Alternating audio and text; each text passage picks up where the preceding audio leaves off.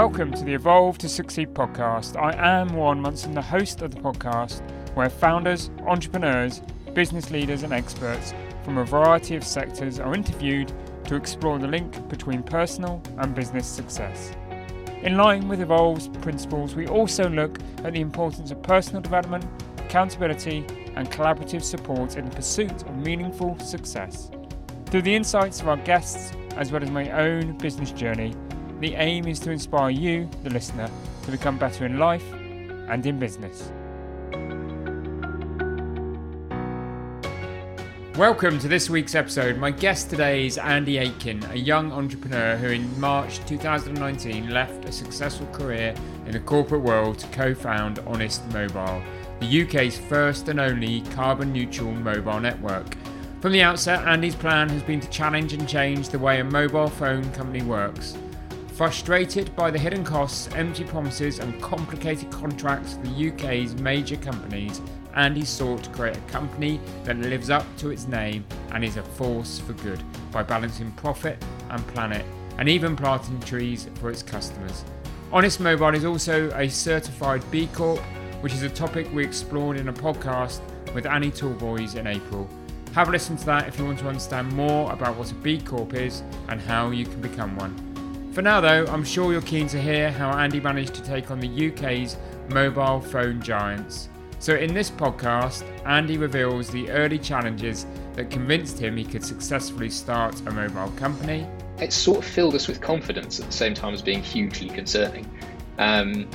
Because if we could overcome that, it felt like we'd beaten 99% of the market already because this was considered the market leader. Talks about the networking opportunities being a B Corp has created. We're starting to talk to other B Corps in the consumer space and see kind of who their customers are. And again, a really good route if you know you've got another B Corp consumer business who has got a bunch of customers who are interested in their product. There's often a complementary opportunity. And recalls his, at times, audacious technique for finding investors. Studied his LinkedIn posts for 3 months on how to approach and what to include and what a good pitch deck looked like and what doesn't look like. And eventually was like, well, I've got all these great ideas, but I really do actually need to send him a message. If you want to know more about Evolve and the services that we offer, then please do take a look at evolvemembers.com. But for now, let's get on with the show.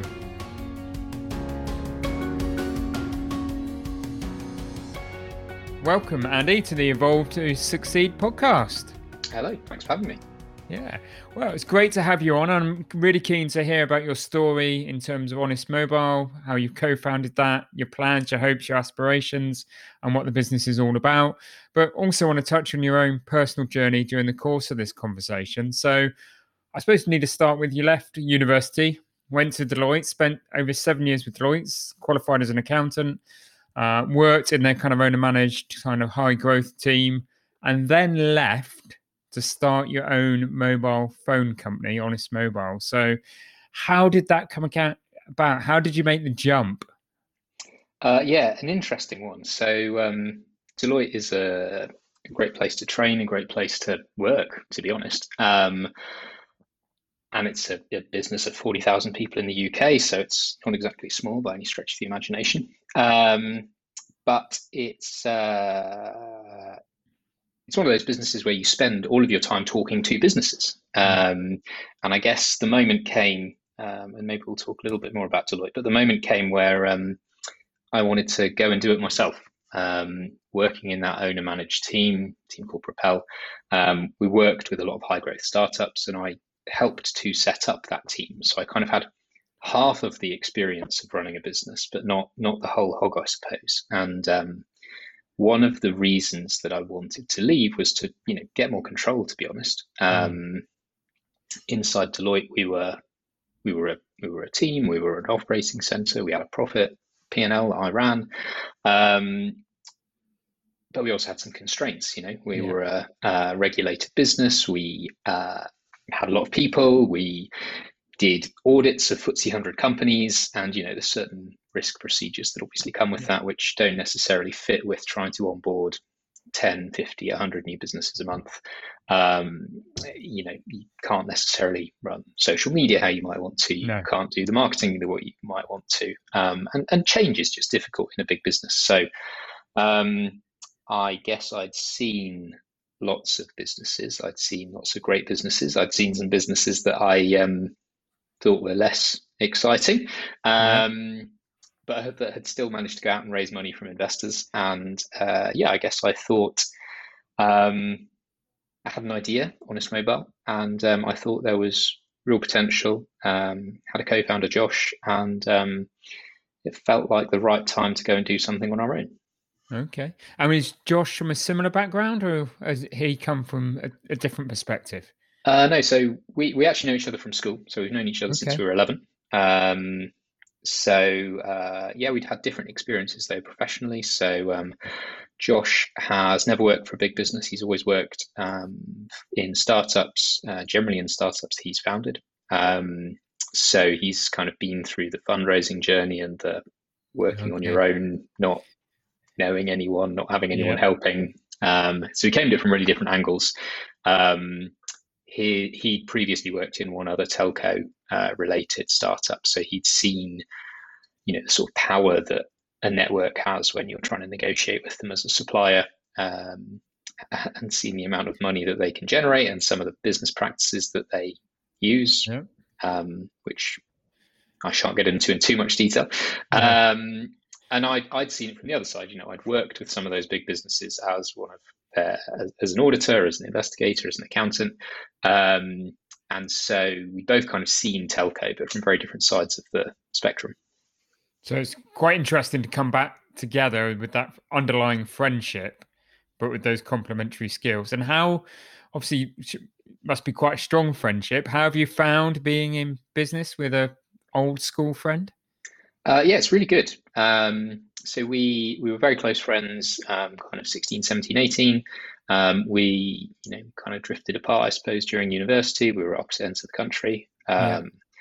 And even through the first few years of professional life, I suppose, I was in London, Josh was in Glasgow, still different ends of the country, didn't see each other very much. But whenever we did, always really enjoyed meeting up. And it was actually one evening we met in the pub and we started talking about our different telecoms experience and sort of stumbled on this idea for Honest Mobile. But no, it's great working together. We set up Honest, or we started talking about Honest, I guess, in 2018. At the start of 2020, Josh was my best man at my wedding. So still good friends. Obviously has pros and cons. You know that person really well.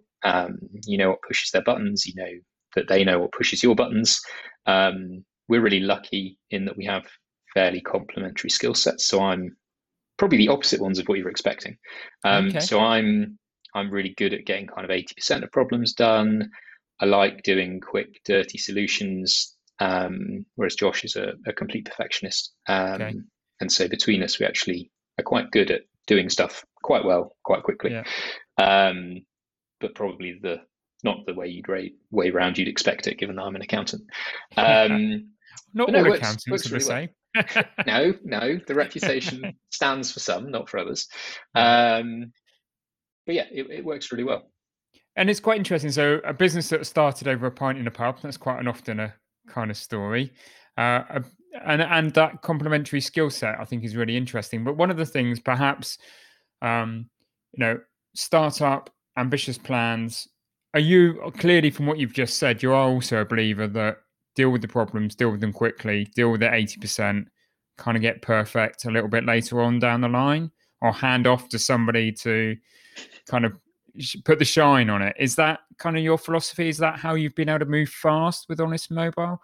Because I think you see some startups stumble a little, don't they, and never really get the traction. Yeah, I think that's fair for us, definitely. I think we are still in the phase where we're testing stuff all the time to find exactly what people want, exactly what works for people. There's different constraints all the time, whether that's financial or regulatory or commercial. And so we're kind of playing with all of these different levers to optimize the business, I guess. But I wouldn't want to stretch the imagination and say we found the right answer. But I think the fact that we're willing to try and test things quickly puts us in a really good position. And certainly compared to the competition, who are much bigger businesses who aren't in a position to do that. No. And I've read a little bit about the business and your aspirations, and you talk about wanting to do what likes of Monzo and Revolut have done for the finance industry and Bulb have done for the energy industry. You really clearly see that there's the opportunity to do that in telecoms. Yeah, that was the crux of our conversation over the pint, really, was that telecoms is naff. Nobody wakes up in the morning thinking, oh, I really love my mobile network. Let's keep it anonymous. But people genuinely wake up in the morning and are excited to see their Monzo notification, or wake up in the morning and post on a Facebook group that their Bulb referral code's refreshed so they can refer another 3 members, and people fight over it. And that is not something you see with British Gas, let's be honest.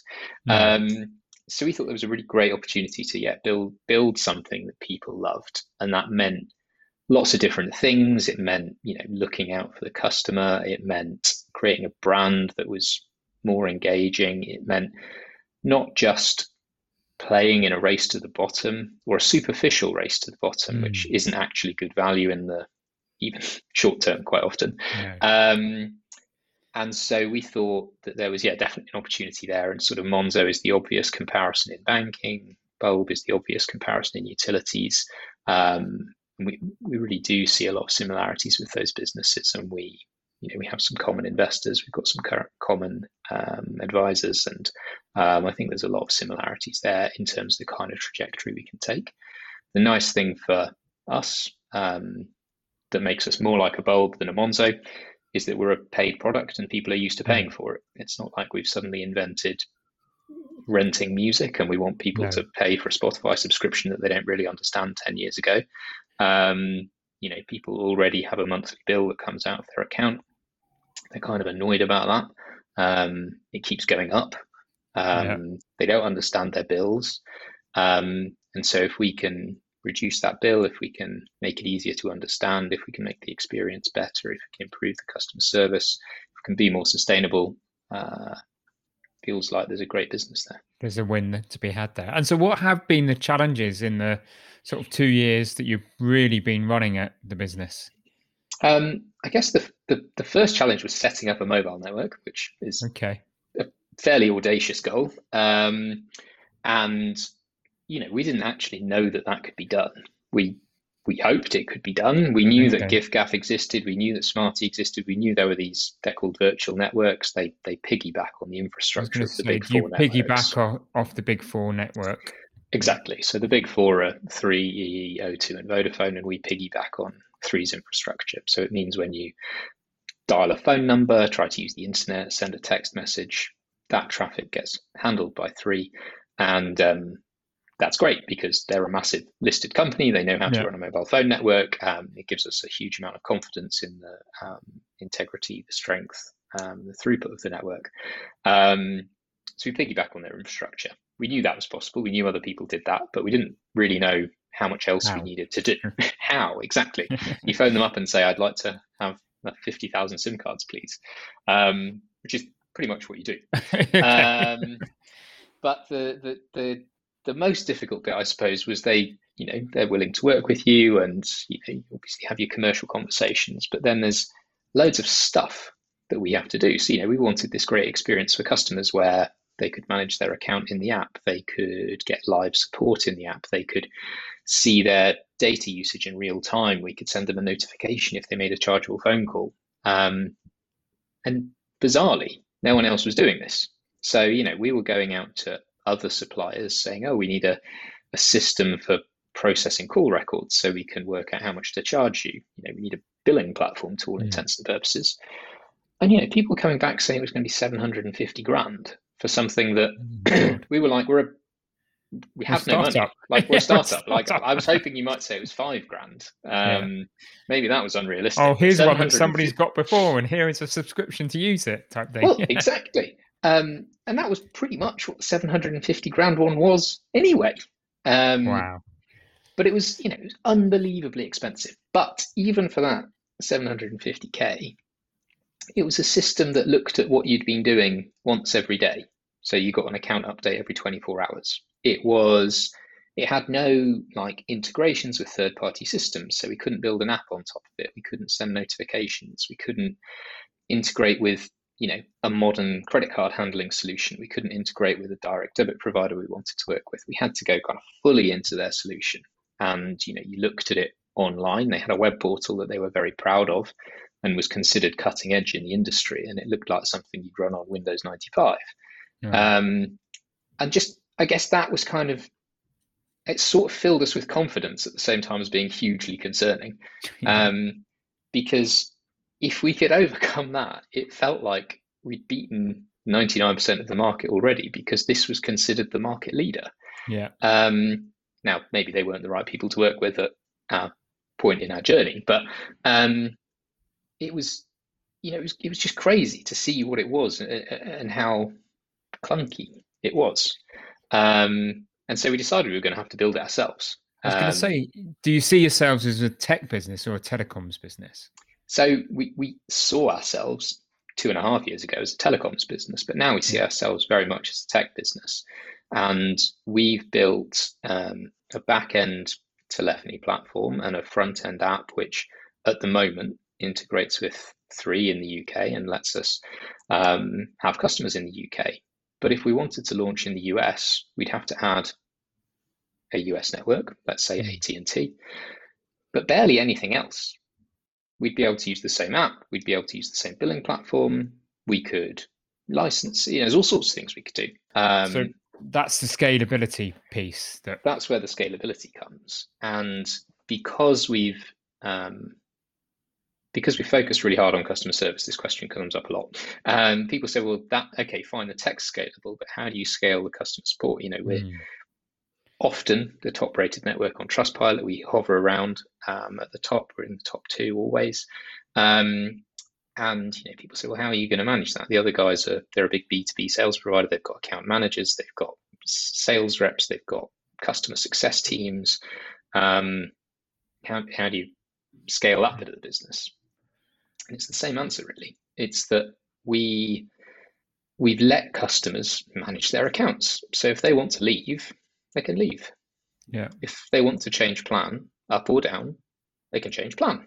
If they want to understand a charge on their bill, well, often they don't, because rather than getting a bill 8 weeks after they made that phone call, we've sent them a notification 2 seconds after they finished that phone call. They're like, oh yeah, phoned British Airways' premium number. That was stupid. Won't do that again. But at least now I understand why my bill's got an extra £4 on it this month. And so we kind of remove all of that account management and kind of day-to-day queries, which was 80% of what people asked us. And we get left with the stuff that's actually difficult, which means that we don't need a massive support team. We do all of our support through instant chat in the app, which is what our customers love. It's not for everyone. Our oldest customer is 98 and she loves it. But it's great because it means you get in touch. We'll respond to you consistently in under 30 seconds. And if we need to go away and do something, we'll go away and do it. We'll get back to you, and you don't have to hang around on hold waiting for us to find the answer. So that's how we scale the support side of the business, is removing a huge amount of the rubbish that normally a call center would have to handle. And it works. And you are taking on, the telecom sector is just dominated by very large companies. How have they reacted to you? Or are you just an irritant at the moment and maybe there's no reaction yet? Well, so it's an interesting one because the sort of wholesale half of their businesses are pure margin businesses to all intents and purposes. They're massive fixed cost businesses that run masts and build infrastructure. That's their big cost base. And so if they can eke out an extra 100,000 subscribers, million subscribers, 5 million subscribers on that same fixed cost base, they're really excited. So the virtual operators are actually really good business for them. So sadly, we're neither an irritant nor an exciting thing to be fighting over yet. But where we have had some interesting engagement from them is around sustainability. So Okay. we set up the business 2 years ago, and we kind of felt like any business getting set up in 2019 ought to be sustainable. Why would you not be? You're not going to go out. I wouldn't go out of my way to set up a bad business where we treated employees badly, or we took advantage of customers, or we polluted the planet unnecessarily. And you've got that opportunity as a startup, haven't you? You know, if you're an existing business, you know, you're trying to just transcend. You might have the right motives and do the right things, but transcending and remapping and shaping an existing business can be difficult, can't it? But you're right. Exactly. You had that blank piece of paper, that great opportunity.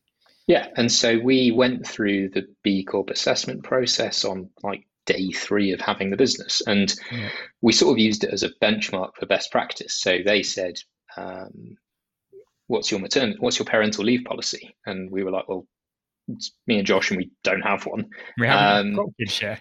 Exactly. You know, clearly it's a good thing to think about that before it's, you know, someone's phoning us up saying, I'm about to have a baby, and what's your parental leave policy? So we kind of went through a lot of this quite grown up stuff quite early. But because it was early, the blank piece of paper, and we could do what we wanted. And one of the things we wanted to do was be a carbon neutral business, because there is a climate crisis, and we want to do our part in trying to mitigate that. And technology is a sector that's not really talked about very much in the context of the climate crisis, but creates as much carbon emissions as global aviation, and is the fastest growing emitter of carbon. You know, it's a lot smaller than transport. It's a lot smaller than real estate, but it is the fastest growing, and it's still a material amount. So we decided we wanted to be a carbon neutral business, and we looked at the emissions that we were generating directly through our office and things like that. We looked at our indirect supply chain through the sort of usage that we were making of Three's network, and what does it take to charge up a phone every night for one of our customers. And you know, we calculated based on sound science, book by Mike Berners-Lee called How Bad Are Bananas, which looks at kind of the everyday footprint of lots of different activities. And he's a leading climate scientist and the brother of Tim Berners-Lee. So I was going to say the name sounds familiar. High-flying family, that one. Very much. So we used a lot of his research, and you know, we calculated the footprint of our business and our customers, and we chose to, where possible, remove the carbon from that. But the reality is we rely on an awful lot of third parties, whether that's Royal Mail for shipping a SIM card, or a SIM card manufacturer for producing a SIM card, or Three for running a network. We have not much control over that. So where possible, we've shifted to carbon neutral or renewable energy, or changed supplier to a more sustainable option. But the reality is that we are left with a footprint which we need to offset. And so we offset that through 3 different ways. Planting trees, a technology called biochar, where we put carbon back into the ground and actually helps soil biodiversity, and direct air capture is sucked out of the air and pumped into the ground in Iceland, which is really cool. But anyway, by doing all of that, we became the UK's first carbon neutral mobile network. And then this year we actually became carbon negative. So we now offset twice as much as we create. And each time we've talked about that, every time we talk about that publicly, the only comparison across the whole of the industry is with O2, who have committed to getting to net zero by 2025. Nobody else in the industry has made any commitments beyond the Paris Agreement. And I think that will change. I think consumers and businesses alike will both demand change more quickly, and particularly, these big networks are predominantly consumer brands, and it's not going to be a sustainable business decision to not do more quickly. But it leaves us as the first in the UK, with O2 being the second. And every time we talk about it, O2 gets in touch and sort of tries to fact check something we say, or kind of update a blog post. And it's, I feel like there might be sort of jealousy there. I don't know. It's a really easy. It's a weird one, isn't it? You just think you'll just get on and make their own business better and their own business more carbon neutral and accelerate the 2025 plan. But Yeah, it's instead they'll just become a nuisance to you, an annoyance to you, and not well let you get on and do your thing. in O2's defense, they're being really aggressive, and it's really impressive what they are doing, and they have the added complication of running a They are the mobile big network. business. So They are the they mammoth. do Yeah, have the control over their energy supply yeah, chain. So them saying that they need I don't know how much several megawatts of energy every day that's renewable is a lot more difficult than us yeah, saying we need an yeah. office's worth. Um, and so they're doing really well. They're moving the industry ahead. But that's certainly where we get the most engagement, is kind of around our sustainability credentials, what we're doing, how we do it. And that does get some interest from the sort of industry bigwigs, as it were.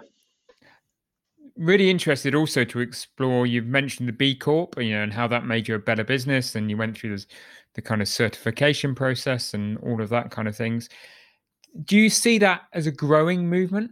I mean, what's been the benefits that you've seen about, other than that upfront piece, what other benefits have you seen from being a B Corp? So I think the benefits are, at the moment, mostly in the employer space and the B2B space. So I think it makes us a much better employer, and I think it helps us understand what best practice looks like. And all of our team is really excited about being a B Corp, and excited about meeting other B Corps, particularly other consumer B Corps, because it's a bit more niche. So the kind of big ones that people have heard of will be Innocent Drinks, Patagonia. Then there's lots and lots of smaller businesses who've gone through the process, chocolate brands, health supplement brands, all sorts of things. And it's a really strong community of businesses who want to use business as a force for good. And so there's about 500, just over 500 in the UK now, over 4,000 globally. And one of the big benefits we've seen is that network effect. So if other B Corps are looking for a new mobile phone supplier, we are a really obvious choice. And so we've seen some really positive successes there. Made sales, let's be blunt about it. Yeah. There's always got to be a commercial return to all of these things, hasn't there? Exactly. Ultimately. And so that's been really great. It's really great for learning what best practice looks like as an employer, as a brand, because we don't have an HR team or a people team. That's very much me and Josh building that, and we've not come from that background. Like, I've managed teams, but I've always had a big HR department to help with kind of policies and always what been good there looks in the like. background, isn't exactly. It? But I think what's happening is that consumers are becoming more and more aware of it and wanting to make better buying decisions. So Boots has just set up a B Corp aisle in Boots stores where you can go and buy like B Corp cosmetics. Ocado has a B Corp store online, and so does Waitrose, where you can buy B Corp food products. And we're seeing more and more consumers kind of become aware that there's this thing called B Corps, and they're good businesses. And we're starting to talk to other B Corps in the consumer space and see kind of who their customers are. And again, a really good route, if you've got another B Corp consumer business who has got a bunch of customers who are interested in their product, there's often a complementary opportunity in both directions, to spread the message about another bit of their life that they don't know. They might be able to shift to a kind of more sustainable choice. Yeah, definitely. I can understand that and see that, and I can see those benefits. You spoke earlier also about funding. So obviously you've got some audacious plans, you've got growth plans for Honest Mobile. At what point did you, so, for any of our listeners listening that are thinking about funding and all of those kind of things, at what point did you and Josh sit down and really know that you needed funding and then go and seek funding? And what were your experiences in doing so, Andy? So we've been through 2 rounds of funding. The first was a friends and family round. Yeah. So just a real seed kind of round to get you off the ground. Yep. I'd probably call it if we're going with seed, I'd probably actually call it a pre-seed round. Okay. That was very early. We probably did 6 months of work, completely unpaid. Didn't have any cash in the bank. Yeah. Spent money on credit cards. And then after about 6 months, we had a phone that said Honest Mobile in the top corner, which was fairly important for raising money.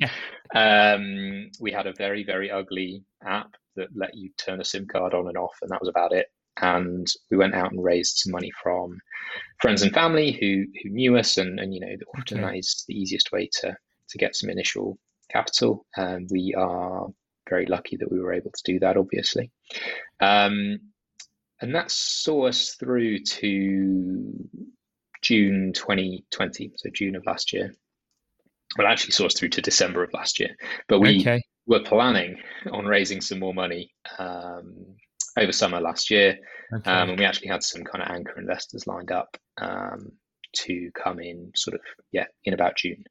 Then along came COVID and put a spanner in the works. Everything just got deferred, I assume.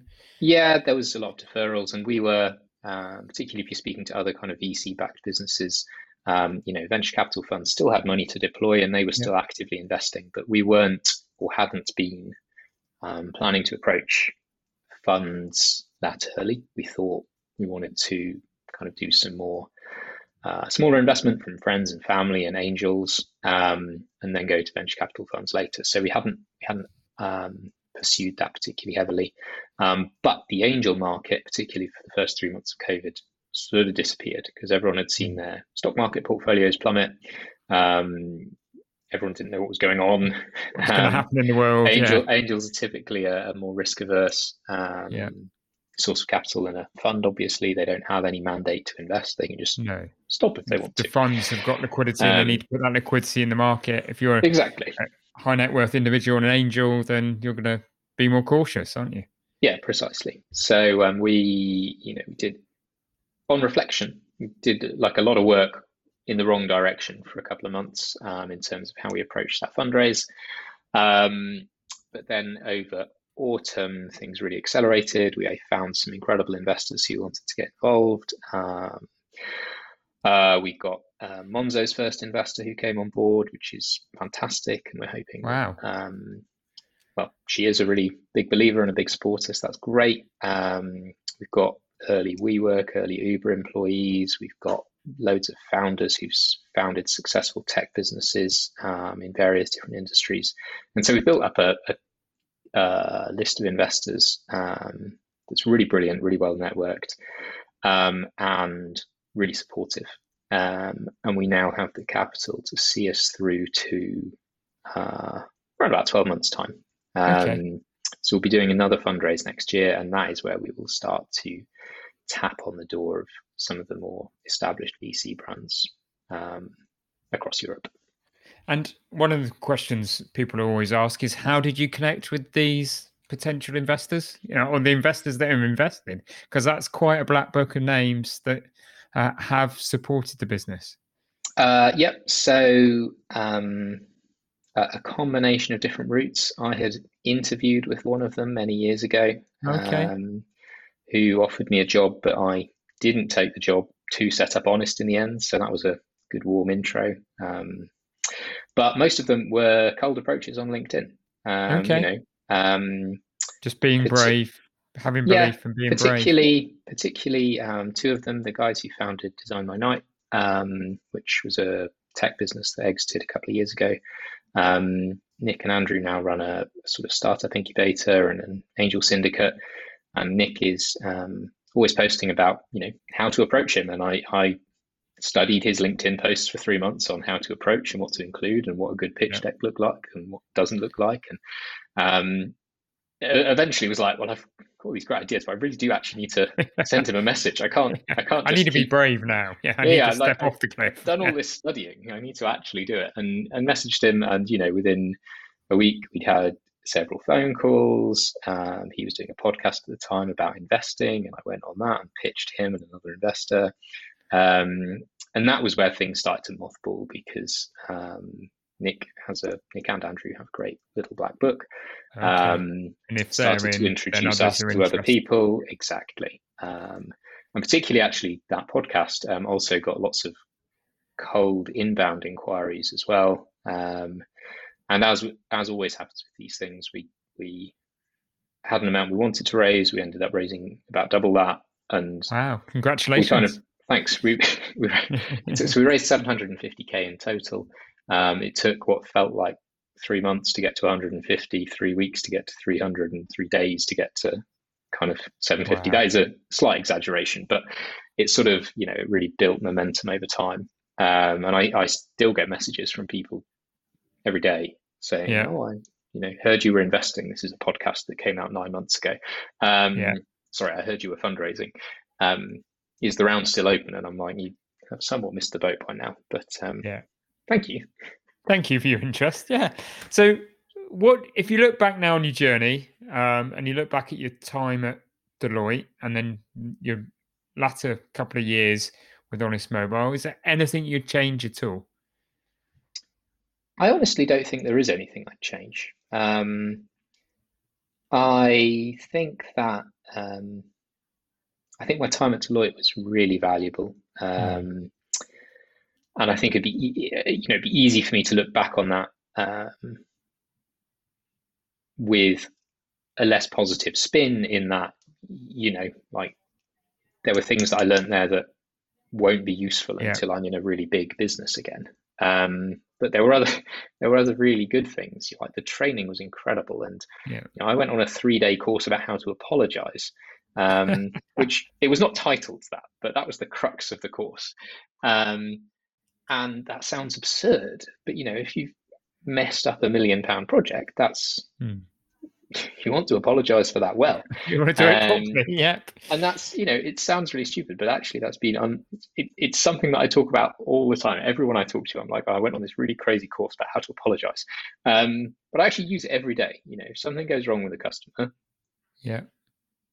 it's really great to say sorry and to make it up to them.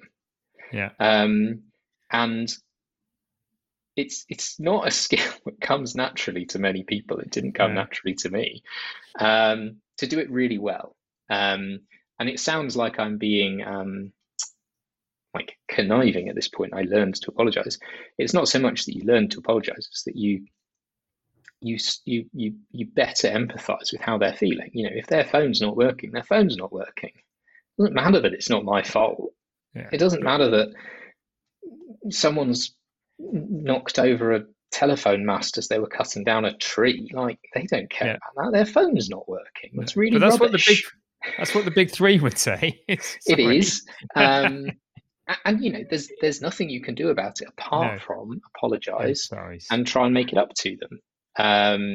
But isn't that fundamentally what I would call client delight?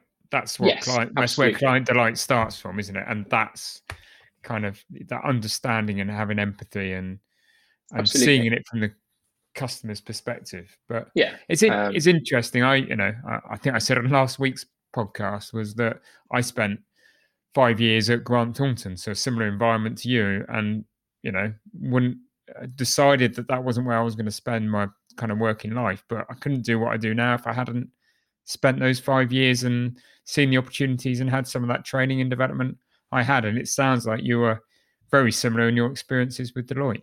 Yeah, absolutely. And I think the other kind of piece that I learned there, particularly in my latter time, I spent the first half of my career in one of the kind of more traditional service lines, but the second half in that owner managed team was really looking at really understanding what people actually want from you as a team.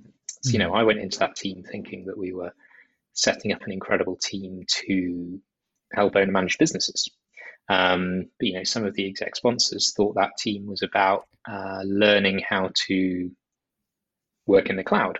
Some of them thought it was about learning how to disrupt Deloitte from the inside. Some of them thought it was about unpicking our risk appetite and finding out how to better juggle smaller clients and bigger clients, and all of those things were true. But having a kind of laser focused agenda that everyone's aligned on, I think I now appreciate that more You than see I the benefit of that. did. Yeah. So ambitious startup, high growth. You're winning awards. You won the World Congress Award for Best Startup. That must have felt like a great achievement, Andy. Yeah, it did. We were up against some great other businesses. There's a network in the US called Mint Mobile, which is owned by Ryan Reynolds and has 5 million subscribers. And yeah, it was brilliant to win that award. The reason we won that award was fundamentally around our sustainability and our customer delight. And both of those things are things that the industry is not really succeeding at. It's not the industry's strength, that's for sure. And so demonstrating that something different could be done in a new way, I think really we kind of edged us over the line there. Fantastic. So, but obviously it must be very time consuming, all consuming. Do you get time to do the other things in life that you love to do? Yes and no. Okay. Lockdown's definitely not helped. Yeah. It's blurred home life into work life. You can probably see I'm at home at the moment. And so it's, I've certainly found it more difficult to switch off over the last 18 months. We actually moved back into a new office last week as a sort of hybrid working, and that's helping the work-life balance. There's certain things which are really difficult. We offer great customer support, but that means I do a lot of evening shifts. And it feels, I'm sure, like to my friends and family, that every time, without fail, I sit down to dinner, I immediately get my phone out and start doing some customer support.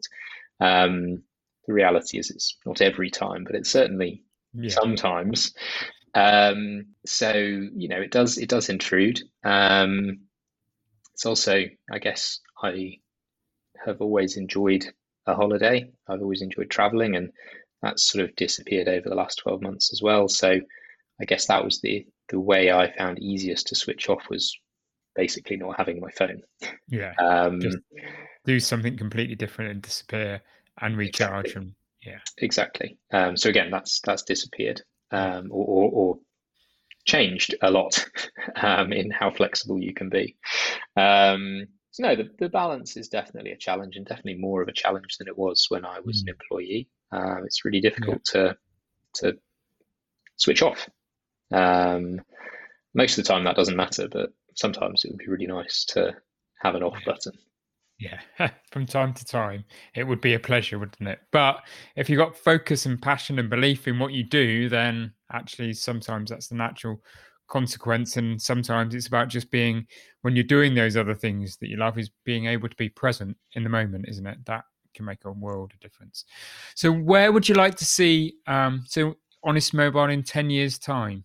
Where do you and Josh see it from here? Obviously, ambitious startup, now well funded, starting to get traction. Where do you want to take it? So I really think we can be a global business. There is not a global mobile phone network, and I think there's a really exciting opportunity to build one.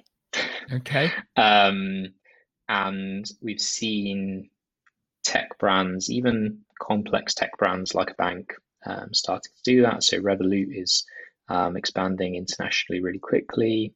Wise, formerly TransferWise, is doing the same thing. These are not businesses like a Facebook where you can just turn it on in a new country, or sort of, you don't need to turn it on, it's just there. There is complexity to launching in a new country for us, around finding a network partner and delivery of a physical thing. So there's definitely work to be done there, but I think there's a really great opportunity to build a global network. But more than that is to build a global network that attracts customers and shows the rest of the industry, and I mean that in the broadest sense of the tech industry, that people are willing to pay a very modest premium for sustainability, for privacy, for integrity, for ethics. And I think that there's a sort of renaissance is the wrong word because it's never happened before, a reckoning happening at the moment around lots of those things. So we saw Apple a few weeks ago basically turn off tracking to protect people's privacy. And now that that's happened, people are kind of delighted with it. No one sort of understood that it was happening unless you were involved in digital marketing. But if your phone pops up and says, "Do you want to be private or not?" You're like, "Oh, yeah, I want to be not private. Share my data." That's great. That is, I think, the direction of travel. I think lots of people would prefer to not have a free product and pay a very small amount. Yeah, it's just what's the price point, isn't it? Depending on the industry, what's the price point to not be commoditized, I suppose, and to be working with a company, an organization with the right values. And I suppose that's yet to shake itself out in the consumer market, isn't it? Yeah, and we think we've got a really nice position because we're still a cost save for most of the UK. We can't compete with the very cheapest SIM on the market, but we're cheaper than the big four networks who have 80+% market share. So for most people, it's a cost save as well as more sustainable, better service, better experience. And you only need a slice of that market, don't you, to make a world of difference to your business? Well, absolutely. For our business individually, a tiny slice. To demonstrate to the industry that people want change, I think we need a bigger slice, but I think that comes with time. My final question that I always ask is, in terms of your own personal position, what does success mean to you? So we were talking about this in the office the other day. I think I certainly used to be a bit more of a mercenary when it came to kind of money being what mattered. And that's really changed over the last few years. When we set up Honest, I said I'd feel like we'd made a success of it when stuff in the business happened and I didn't know it was happening and it was a good thing. Good place to be. And the other day I came into the office and there was like a whole series of meetings happening about all sorts of things that I didn't know was happening. I was like, oh, great. And that felt good. It didn't freak you out. No, I was like, this is great. I think going forward, success looks very different. I think it is about making that impact and showing the industry that there's an alternative there. But personally, it's around building a team that's really excited about what we're doing. And I think that naturally leads to a great customer experience and a great product. Brilliant. Fantastic. Great response there, Andy. If people want to learn more about you and about Honest Mobile, where can they go? Check us out at honestmobile.co.uk, or you can download our app on the iOS or the Android App Store.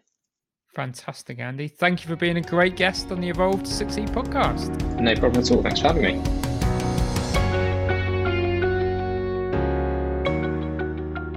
That was a true founder story, from the challenges of the startup and investment phase to the excitement and adrenaline of seeing the business become a reality. You really have to admire Andy's bravery and determination in taking on something as big as the mobile telecoms industry, while at the same time instilling a culture of sustainability and good business practice from the very, very beginning.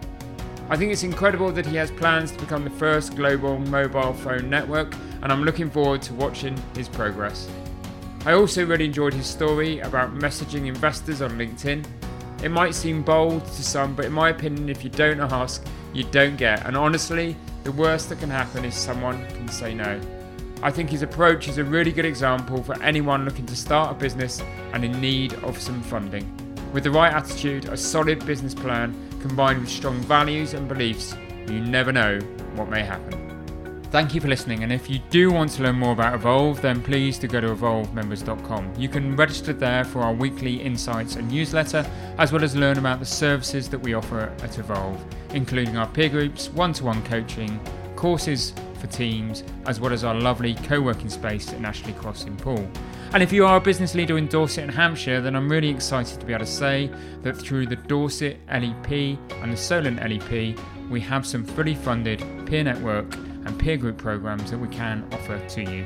So if you want to learn more, again, go to the website or please call the team. I really do hope you've enjoyed this episode, and if so, please help us by rating, reviewing and subscribing and listening to future episodes. Thank you for listening.